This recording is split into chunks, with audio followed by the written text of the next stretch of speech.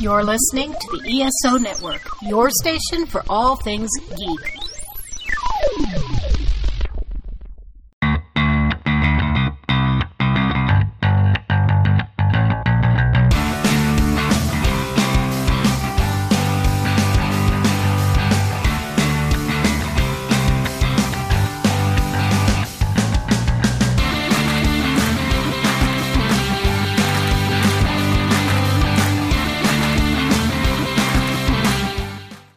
Hello and welcome to Modern Musicology. My name is Alan.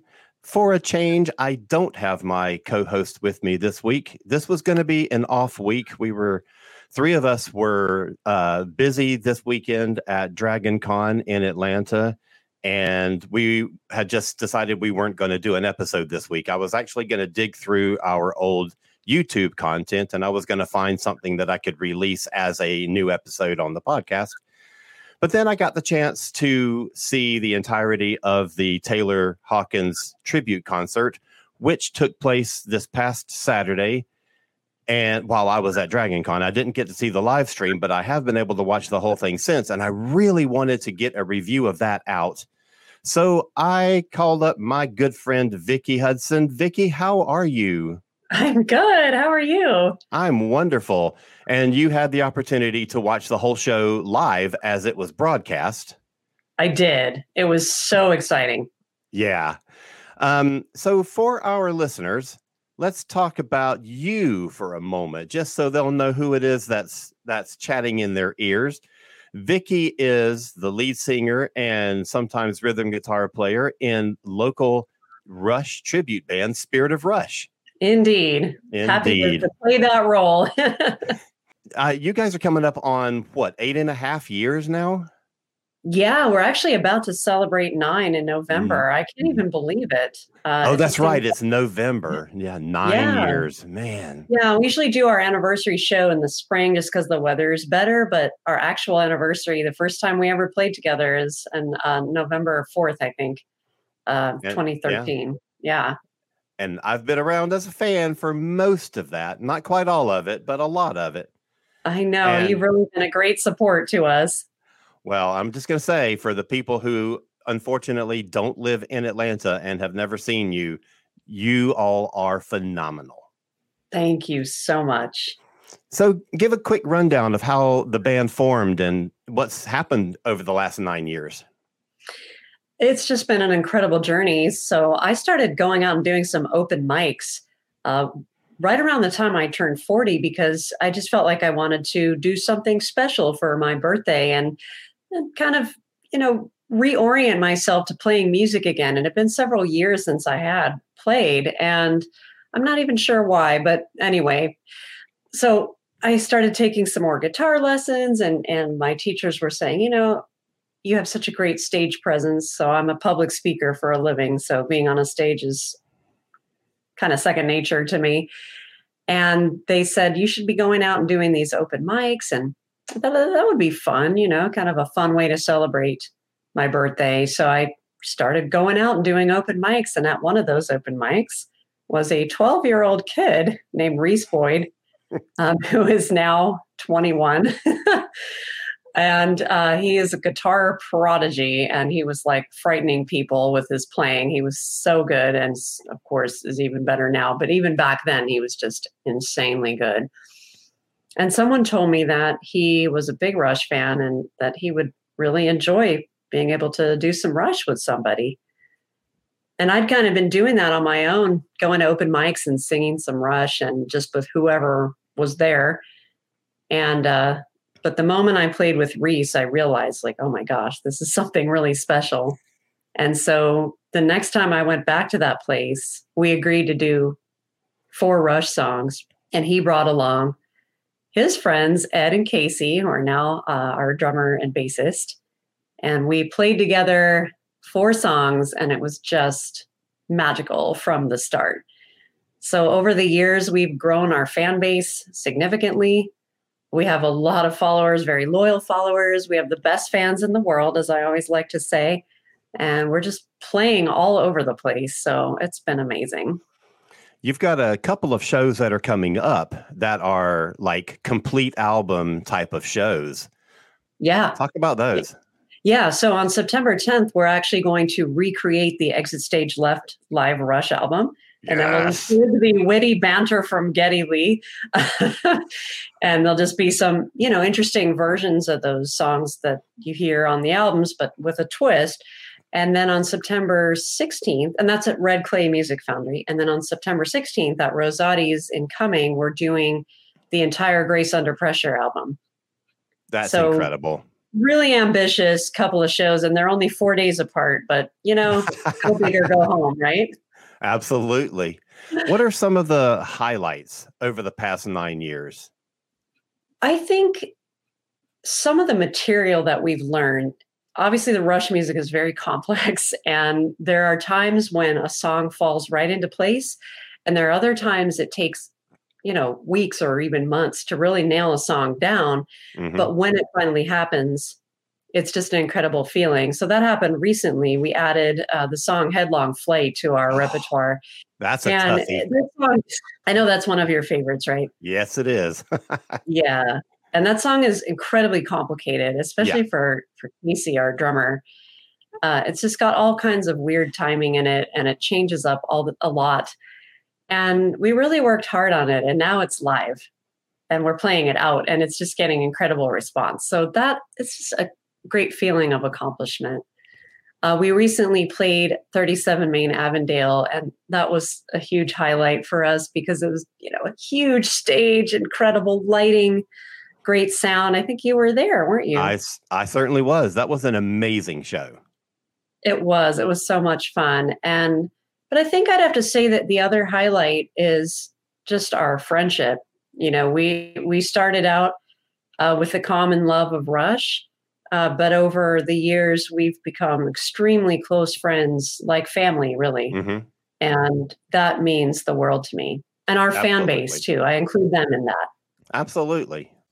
Just a few days ago from the time that we're recording, September 3rd, there was in London at Wembley Stadium a massive, massive concert in tribute to Taylor Hawkins, drummer who passed away not too long ago, one of the members of the Foo Fighters. So let's talk about that really quick. What were your overall impressions of the entire show, like that whole experience? What did you think? How did that come across? I was blown away by the whole thing. I couldn't believe it was 6 hours. I mean, my husband and I were literally just glued to our TV that entire time. Like, we didn't hardly get up because we didn't want to tear ourselves away. And I think the outpouring of love that came right through the screen for Taylor was incredible. But, seeing his family be present, I mean, his son, we'll talk about that, but his son doing some of the drumming, and that was amazing. And of course, I am a big Foo Fighters fan, but I was, of course, extremely excited about the prospect of seeing Geddy Lee and Alex Lifeson together on stage again. And so I was kind of waiting with bated breath for that segment, and what can I say? It was surreal.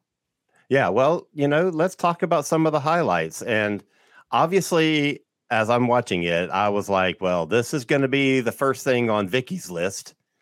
So what did you think of the Rush set?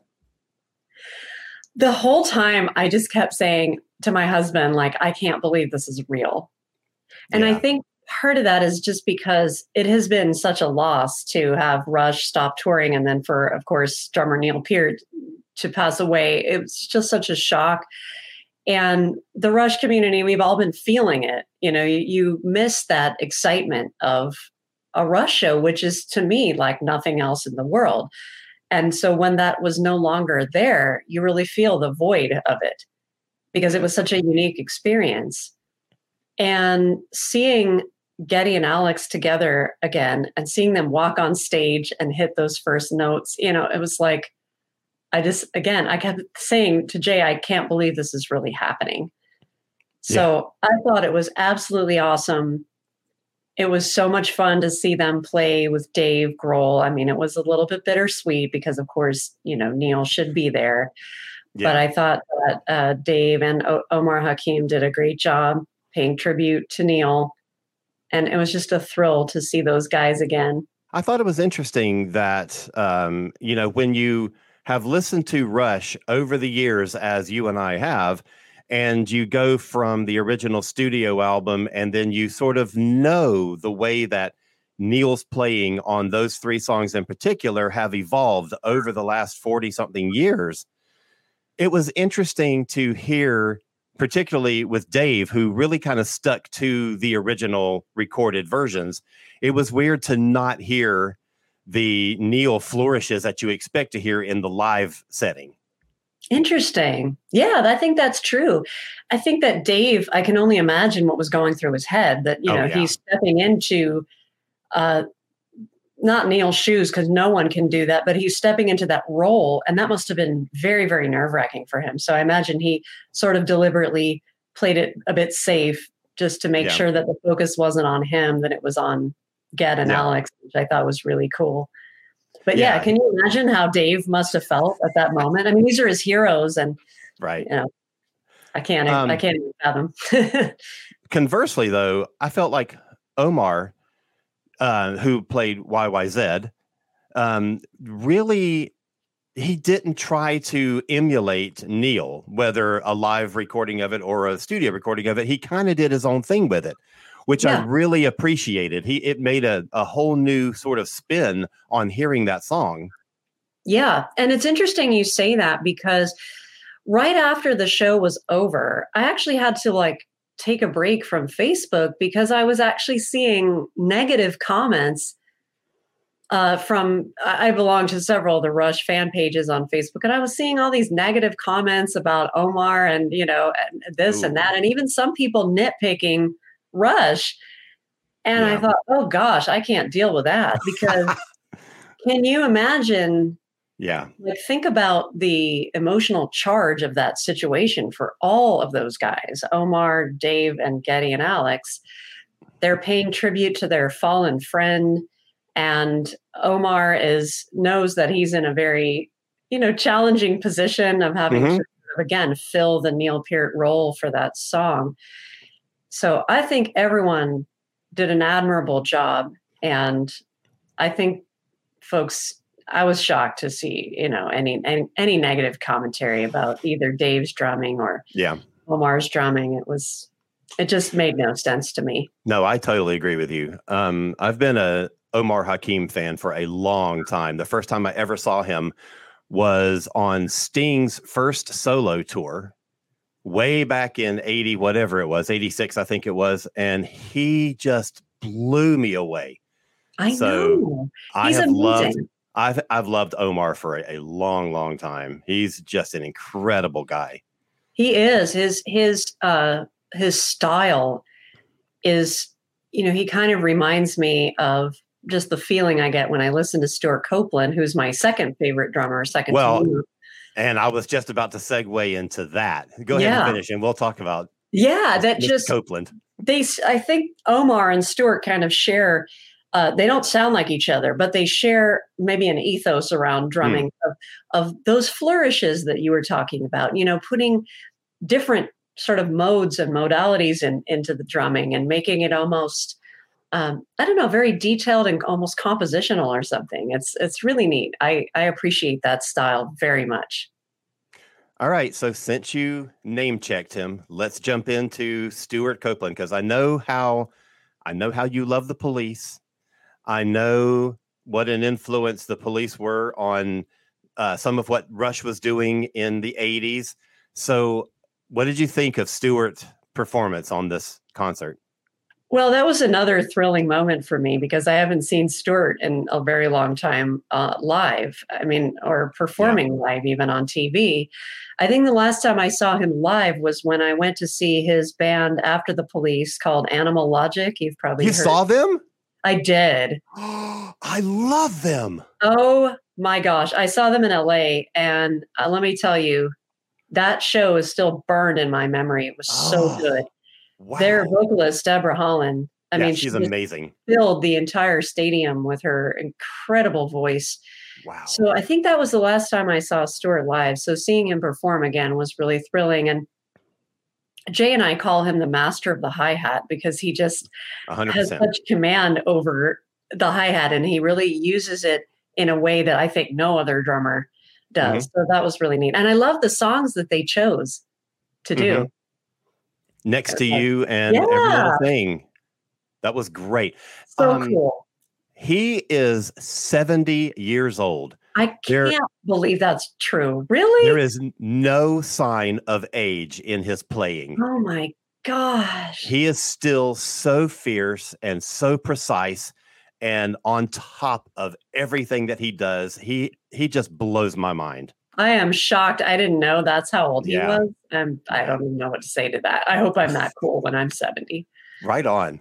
And he still just looks great. You know, He does. he's incredible. He So really I is. thought both songs sounded fantastic.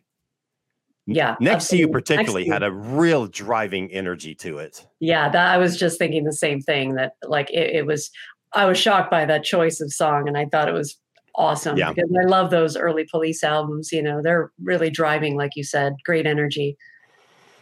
So what were some of your other highlights from the show? I would have to say that Wolfgang Van Halen, like hearing him play Van Halen songs. Yeah. And again, I had to take a Facebook break because I actually heard people criticizing him. And I'm like, how? How can you, what fault could you possibly find with that performance? Right. I was almost in tears. He was so good. Yeah. And you could hear his dad in him, and yet you could hear himself. So it was like, he didn't sound like a complete Eddie clone. He sounded like, you know, he played it flawlessly, but he also injected his own sort of way of being into the songs. So that was a thrill for me. I've never seen him play. I've only seen him play drums, but I've never seen him play guitar. And so I was like, I almost dropped on the floor. I didn't know he was that good. Well, you know, he shares that quality with Dave Grohl in that they can pick up any instrument and they play it like they own that instrument. Yeah. And I was going to say that was another highlight for me was Dave Grohl. I mean, the guy, like, he was so present for 6 hours, and he was involved in everything, and he was making the speeches, and he was playing drums and bass and guitar and singing. And as a musician who, you know, I'm basically in charge of the singing for Spirit of Rush. And every so often I play guitar, but I actually kind of try not to too often because the singing is such a job that I don't like to distract myself too much from that. I like to focus on the audience and my singing. Yeah. To watch Dave Grohl so seamlessly do everything, it just left me in complete admiration. I already admired him, but it went to another level. And I think for me, another highlight was just seeing him in that moment and being so emotional. Oh, and there were times when he just, I mean, it just was too much for him. And, you know, and I really appreciated that sort of like honesty and, you know, and when they started at the end of the night, when they started the Foo Fighters set, the first song they did was Times Like These, and he literally stopped singing. Yeah. Because he just, I mean, that was so moving. I took a Kleenex and tore it in half and gave half to my husband and half to myself because it was just, and you got to feel, I mean, being in a band, and you've been in many bands over your lifetime, you've got to feel what that's like for him. I mean, I can't fathom losing a member of Spirit of Rush. It's like losing a family member. Yeah. And, you know, because the bond you form over creating music together, I think personally, it's a very primal sort of thing. Because music is in our souls, I guess, for lack of a better word. Yeah. And so when you create it with others, you kind of join souls in a way. And so trying to imagine what it was like for Dave having lost Taylor. Yeah. Again, I just put myself in his shoes, and you know, he did an amazing job of holding it together. But I mean, even like when we lost Neil Peart, we put on 2 shows right after that. Yeah. And it was so difficult, Oh, yes. you know. Yeah. So yeah, that was an amazing moment. And he kind of put his heart on his sleeve, and I really appreciated that. I got to say that first show and so these were shows that you already had scheduled. They were already on the books. And then Neil passes away. Like, what was it? A week, less than a week? It was like a few days, not even a week. Yeah. And so the night he died, I came home. My drummer drove me home because I was so upset. I couldn't drive. I was like having a hard time seeing through all the tears. And right away, I went into our Facebook page and I changed the show title, and I changed the picture, and we retooled the set list. We kind of created a run of show so that we could make speeches and allow fans to participate. So we had a jar where people could put their thoughts about Neil, and then we read them on stage. So it all had to come together very quickly, but providing that for the fans, I've heard many times since, was a huge help to them as they coped with the loss of Neil. Well, and on that note, that first show after Neil's passing, I think is one of the highlights of 9 years of Spirit of Rush. Oh, thank you. That show was so special. Oh, thank you. It was. And I think being able to provide a forum for fans to gather and help each other is a huge, proud moment for me. Yeah. And the following week as well, we put on a second show, and it was during the day, so the energy was a little bit lighter. But being able to provide sort of a place where the fans could gather and console each other, I was really glad to provide that service for people. Yeah. It was up on us, but it was worth it, Absolutely. And I feel like that's exactly what was going on at the Taylor Hawkins show. Yeah. For performers, for his band members, and for audience as well. Yeah. I mean, especially at the end when the Foo Fighters were doing their set, they showed shots in the crowd, and people were just like crying, singing along with the songs, but like just wet faces. Yeah. And I think that in this day and age, that's really important, because one of the things that COVID, I think, stole from us, and I use that word pretty intentionally, is the ability to have closure when people pass away. So there were many people who died in our circle during sort of the heart of COVID, and there was no funeral. Or if there was, it was virtual. Yeah. And so there was like no closure on these things. And the fact that this show happened as a way to give those fans and the band members and the family and all that almost like a memorial service in person, I think really is important and means a lot. Right. Absolutely. So what did you think of the Queen set? Oh my gosh. Well, I am a huge fan of Brian May for so many, and Roger Taylor as well, for so many reasons. But what really came across in this show is something that really Queen always did, but it seemed even more poignant here, was their ability to connect with the audience and to involve them.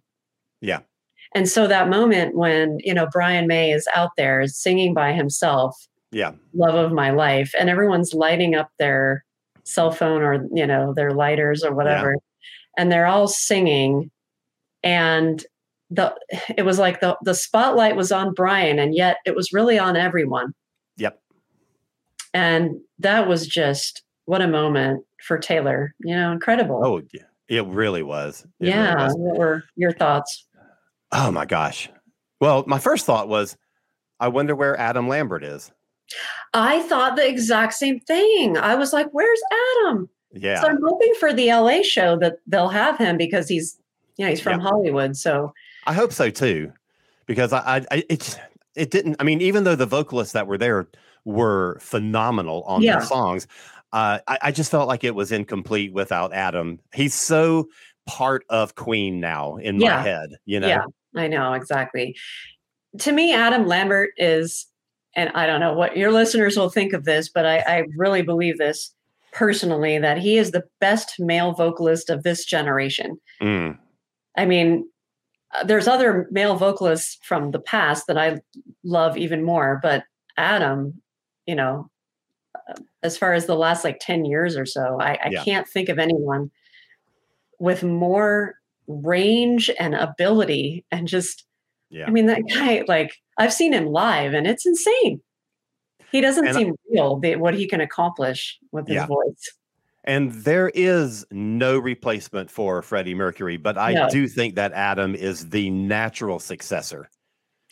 And Adam has said many times, and this is one thing I really admire about the sort of Queen continuation, is that they always said that it was a tribute to Freddie Mercury. Yeah. That it was not reformed Queen, that it was not like Queen reuniting and going back out on the road. It was Queen with Adam Lambert. And they used that language very specifically. And then whenever Adam was on stage, he would always say, it's my honor to pay tribute to the great Freddie Mercury. And it was just really beautiful the way that he expressed it, because he never made it about himself.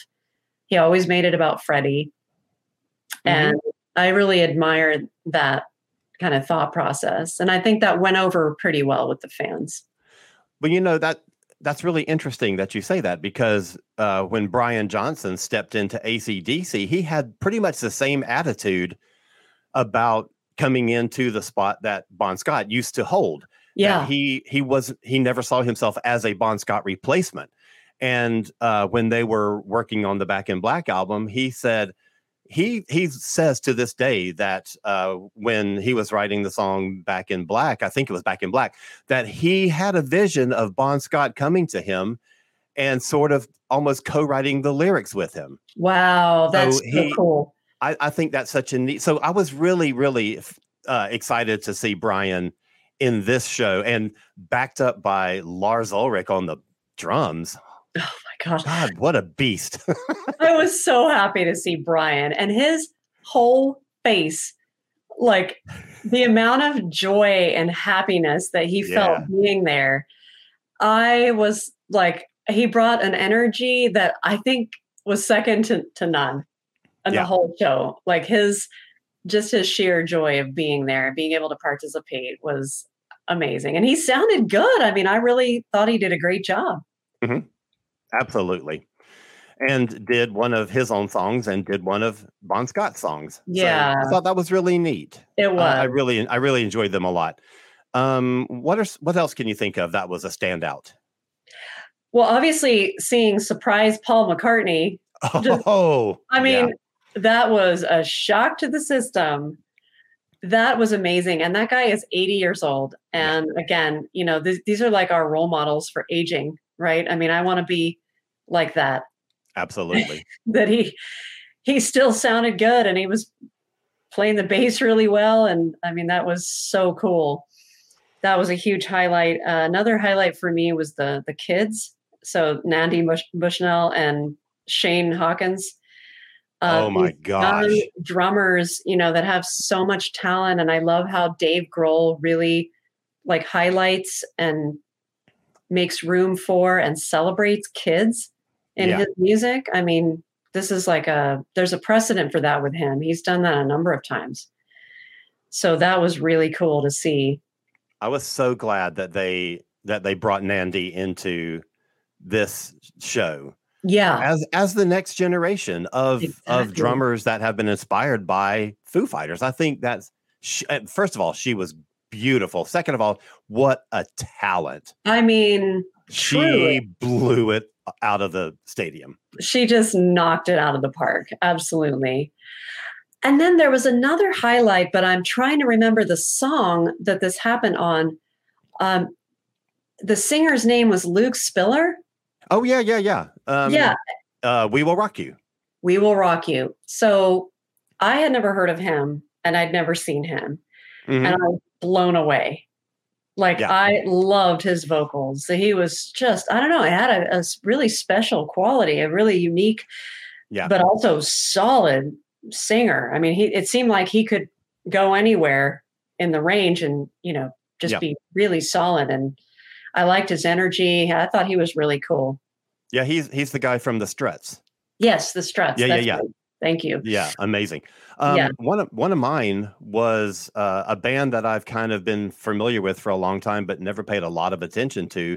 And their set blew me away. And now I've been listening to them all day, and that's Supergrass. Oh, yeah, they're awesome, right?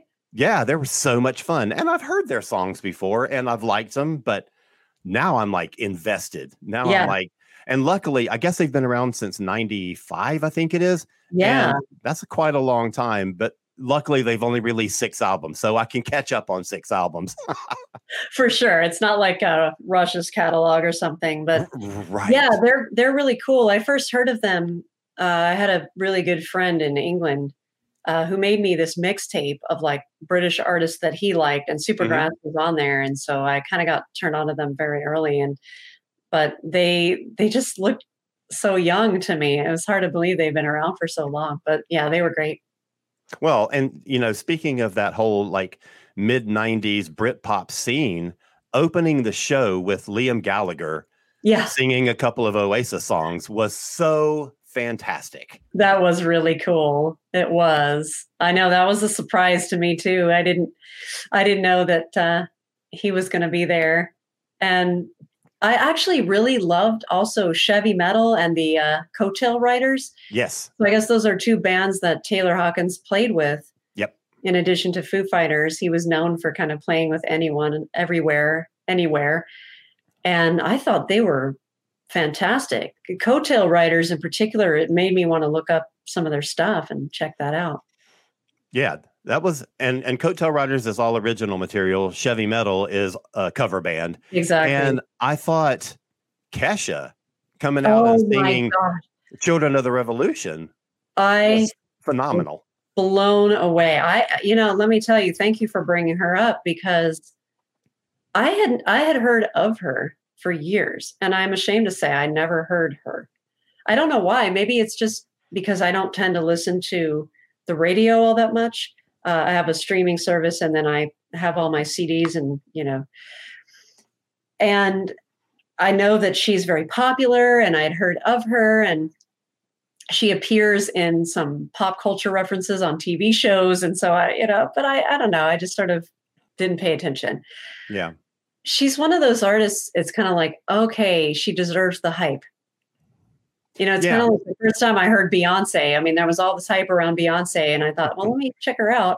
And I thought, oh my gosh, okay, that hype is truly deserved.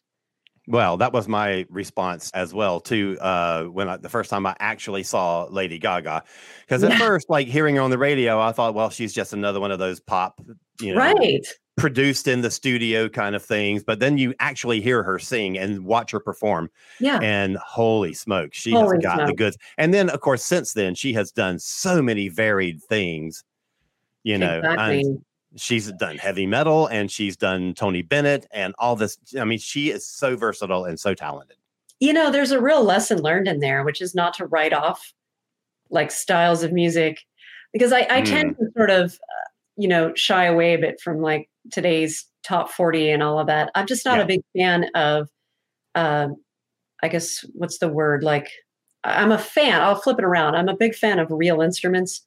And so a lot of music today, there's not enough of that, in my opinion. Agreed. It's like real drums and all of that good stuff. But the lesson learned for me seeing Kesha is don't just automatically write off some of these artists, because the talent is truly there. I remember when I first discovered how talented Beyonce really is, I saw a video of her in a hospital singing to a sick patient, singing the song Halo a cappella. So no backup, no nothing, no studio, anything effects on her voice. And it was absolutely mind-blowing. And so that's kind of how I felt about Kesha, is like hearing her pure voice and sing that song. I thought she did a great job. Yeah, 100%. But, she started out really pop, one of those like no live instruments and that kind of stuff. So you kind of forget, that a lot of these people, and she's one, and Fergie is one, and Lady Gaga is one, that they started out as rock and roll singers. Right. Before they kind of find whatever, the vehicle is that makes them famous and Yeah. propels them into the pop. They were just rock and roll singers. And when they get back to that root, That's you see it. what talent they are. That is it. And yeah, I mean, maybe that's the lesson for artists, is like, I mean, it's easy for us, I guess, to sit here and say that, don't compromise your soul for fame, because it's quite tempting, I'm sure, to reach more people. That makes sense. Yeah. But kind of to your point, I think I've seen that a lot, especially with female singers, unfortunately, where they really they have incredible talent, but somehow they end up doing styles of music that really tame down their talent and kind of forcibly tone it down. And I don't know what that is, but it's a real bummer. Yeah. And I should have thought to include Miley Cyrus in that list too, because that's kind of her journey as well. Absolutely. Although she started more teeny bopper, with the Hannah Montana stuff. But when she comes down to, when you just hear her sing and hear her do the thing that she loves to do, she's so good. She is so good. And her recent performance of the Cranberries' Zombie, I don't know if you've seen that live. Yeah. It's incredible. And that kind of won me over for her too, because same thing, I just sort of wrote her off.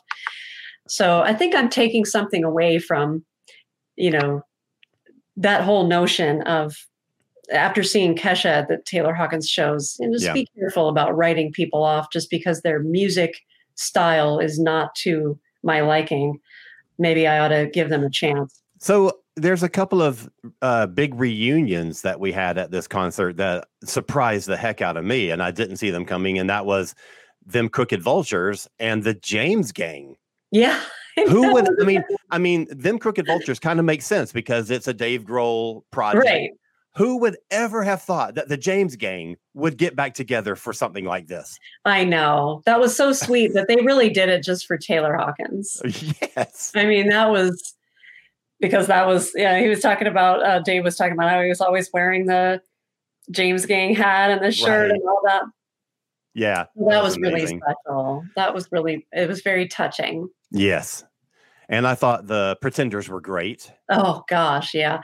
We were blown away because, growing up in LA in the 80s, I saw them a good amount, and they played there a lot and in some smaller clubs at first. And then as they gained popularity in larger venues, but really Chrissie Hynde didn't look or sound that much different than she did in the 80s. That was pretty cool. And Martin Chambers, he's another one like Stuart Copeland, who's getting on up there in age, and he still plays with the same energy and level of proficiency that he's always played at. Yeah. I love him. It gives us hope, right? As musicians. Yeah, absolutely. But maybe we'll still be able to, rock it out when we're getting up there. Let's hope. Yeah. That's the goal. So I guess just kind of tying it off at the end, your overall impressions of the whole thing, and particularly of that whole big Foo Fighters segment at the end. I thought it was so powerful to end it that way because obviously many of the fans who were there are Foo Fighters fans. And so to be able to, give them a performance when they might have been wondering if they were ever going to see the Foo Fighters again. True. And I don't know what the future holds for them. And, I've not been following that per se, but I think being able to give the fans that gift was a really powerful way. And then it was also just felt like Dave's love letter to Taylor, like you said earlier, the emotion that he displayed and being able to connect with Taylor through that music. I thought it was a fantastic way to cap it off. And like I said, the show was 6 hours long, and it certainly didn't feel that way. It just felt like we were just glued to the TV. We couldn't tear our eyes away. And that's so interesting. Over 6 hours. And that makes me think of the day that, and this is going back a long way, but the day that Live Aid was broadcast live, I was the same thing. I sat there, and this was 15 hours or something. And I could not leave the television because I did not want to miss any second of it. Yeah. I remember that feeling. Oh my gosh. I know. It's like, I think there's something about the concept of coming together and not just for one band, but when you bring all of these different bands together and for a purpose, Yeah. there seems to be something like really hardcore powerful about that.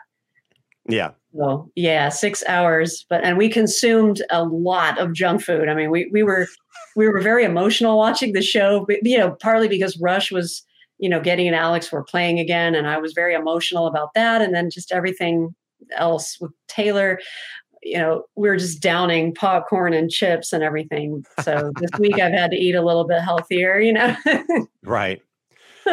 So, this happened, as I said earlier, a couple of days ago, September 3rd, but coming up in a few weeks, they're doing the whole thing again in LA. Yeah. With some of the same performers, but a lot of different ones. Like Queen is going to be there. Yeah. And Josh Homme, who did a lot of the vocals. Yeah, he was great. He was fantastic. But they are also doing, Miley Cyrus is going to be there. Yeah. And the one that I'm most excited about is Alanis Morissette, because that's where Taylor got his start. Exactly. Toured with Alanis for 18 months on her first album. Well, first album that counts. Yeah. And so I'm really excited to see her be a part of that. Absolutely. Yeah. And in fact, that was news to me. Like, I didn't realize that that's where he started out. So that's really neat. You need to go watch it's very recent, and I don't remember what streaming service it's on, but there's a documentary about Alanis and about that first album and about that first tour. And Taylor is in a lot of it. Oh, okay. I'll have to check that out. Doing new interviews and footage from that whole tour, from shows and stuff. Yeah, very cool. I'll definitely check that out. That's going to be thrilling, though. Yeah. So Getty and Alex are going to be at the LA show. I know. Oh. I'm so excited to see them again.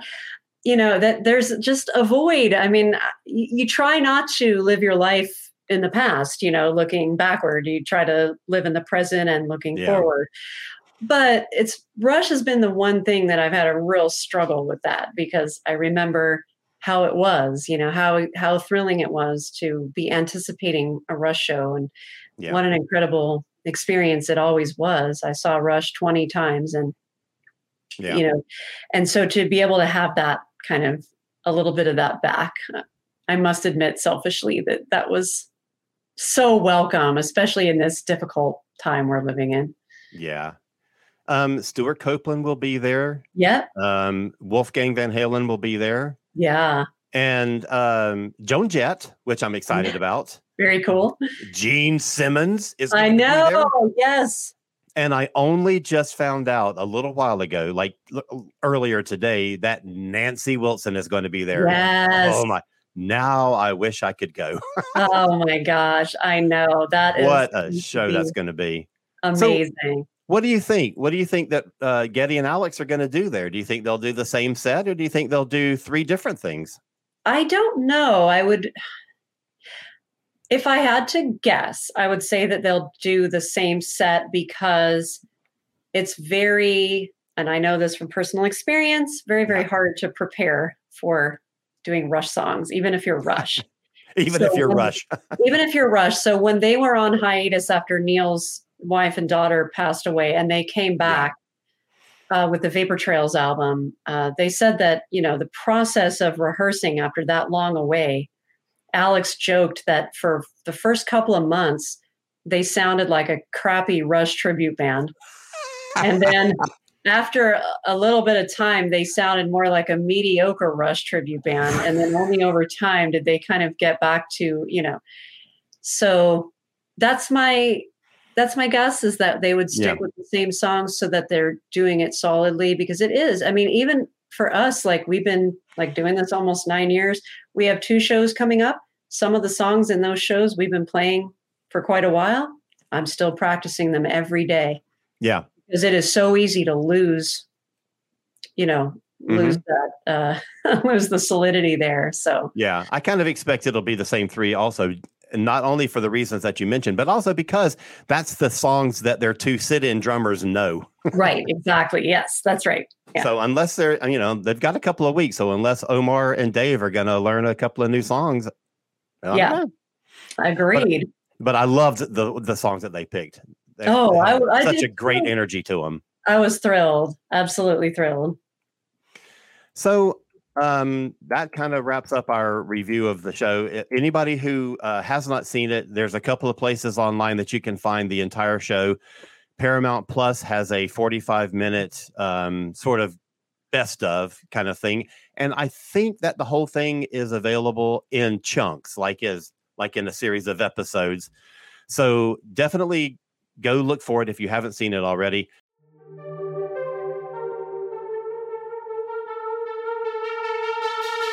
Comic-Cons are back and fans are ready. Hear all about it on The Con Guy Show, where we keep you up to date on all the events, the movies, the people, and the conventions that drive your passions and feed your fandom. Straight from the nerdy heart of Hollywood, California, we are proud members of the ESO Network, your station for all things geek.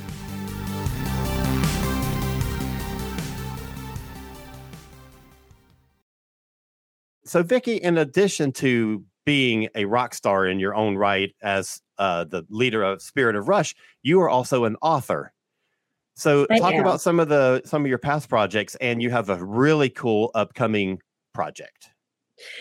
I do. Thank you for the chance to share that. So yeah, I've written actually 3 books in the past. 2 books, 1 book of poetry, 1 book of poems and essays, and 1 business book about working with India, because that's kind of my day job.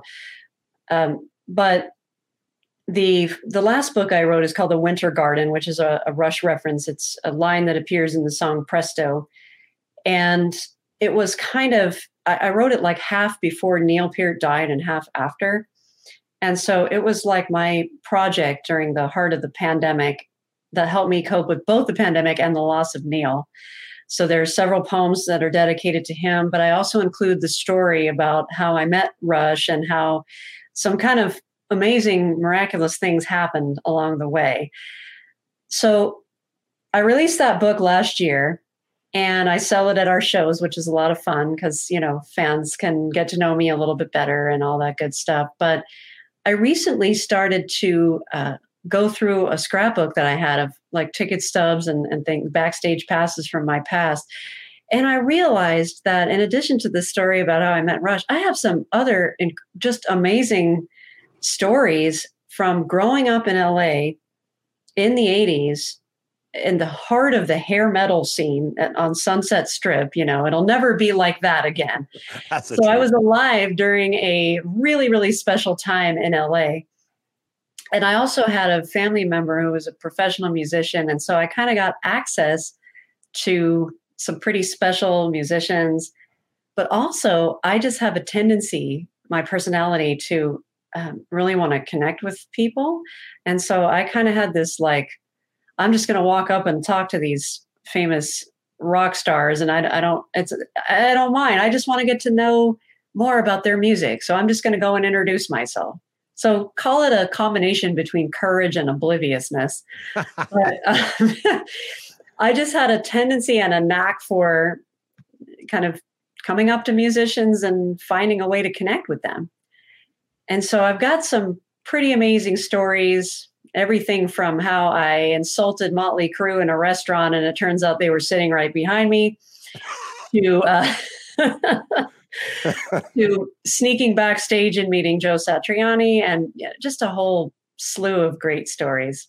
So I want to share those with folks. And it's kind of a memoir of my life as well, all the way from the 80s to all the way up to the formation of Spirit of Rush. Yeah. And without giving away any spoilers, there's a couple of really great Rush stories in there. There are, one of which just happened recently. So yes. Yeah, definitely. So people have to wait for the book. Yes. To find out about that. Yeah. It'll be a little while, but it's going to be worth it though. It will be. It's going to be a fun read for any music fan, for Rush fans in particular, because there's lots and lots of documenting of Rush concerts and Rush stories, but there'll be something for everyone. Yeah. So now that we've kind of talked about all that, give us an idea of where listeners can find out more about all of your projects, your writing and your performing. Yeah. So if you want to find us, Spirit of Rush on social media, we are Spirit of Rush Atlanta on Facebook.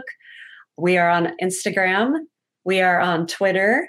We are on YouTube. So if you just Google Spirit of Rush Atlanta, you're going to find all of our social media. For my writing projects, there is a website called lulu.com. That's the publishing press of my second book. So if you, and my first one, actually, yeah, both of my poetry books are on Lulu. So lulu.com, just search on my name, Vicki Flyer Hudson, and you'll see those books. And the new book is, I'm not sure when I'm going to put it out because it takes a lot of research. I'm having to go back and corroborate stories and find dates and do all kinds of crazy stuff. Right. But I'm hoping in about a year, maybe less, that book will be finished. Excellent. Yeah. And I have my little publishing company, cosmicpress.com, and that's spelled KOZMIC Press because I'm an idiot. And I've got another podcast, Earth Station Trek, which is all about Star Trek. So I would love for people to go and check that out. Vicki, thank you so much for joining me to talk about Taylor Hawkins and this amazing concert that we just saw. It's my pleasure. Thank you for having me back. Well, you're always a joy to talk to, and any opportunity I have to sort of have these kind of conversations with you, I'm all for. Right back at you. Cool. Well, everybody, thanks for listening. Take care. Modern Musicology with our full list of co-hosts is going to be back next week, and we have something really special lined up for our next show. So do not miss it. Hope to see you then. Everybody have a great week. Take care, and we will see you next time. Keep rocking. Bye, everybody. This has been a broadcast of the ESO Network. Be part of the crew and help support our shows by donating to our ESO Patreon or by shopping at the TeePublic store, which can all be found at www.esonetwork.com. The ESO Network, your station for all things geek.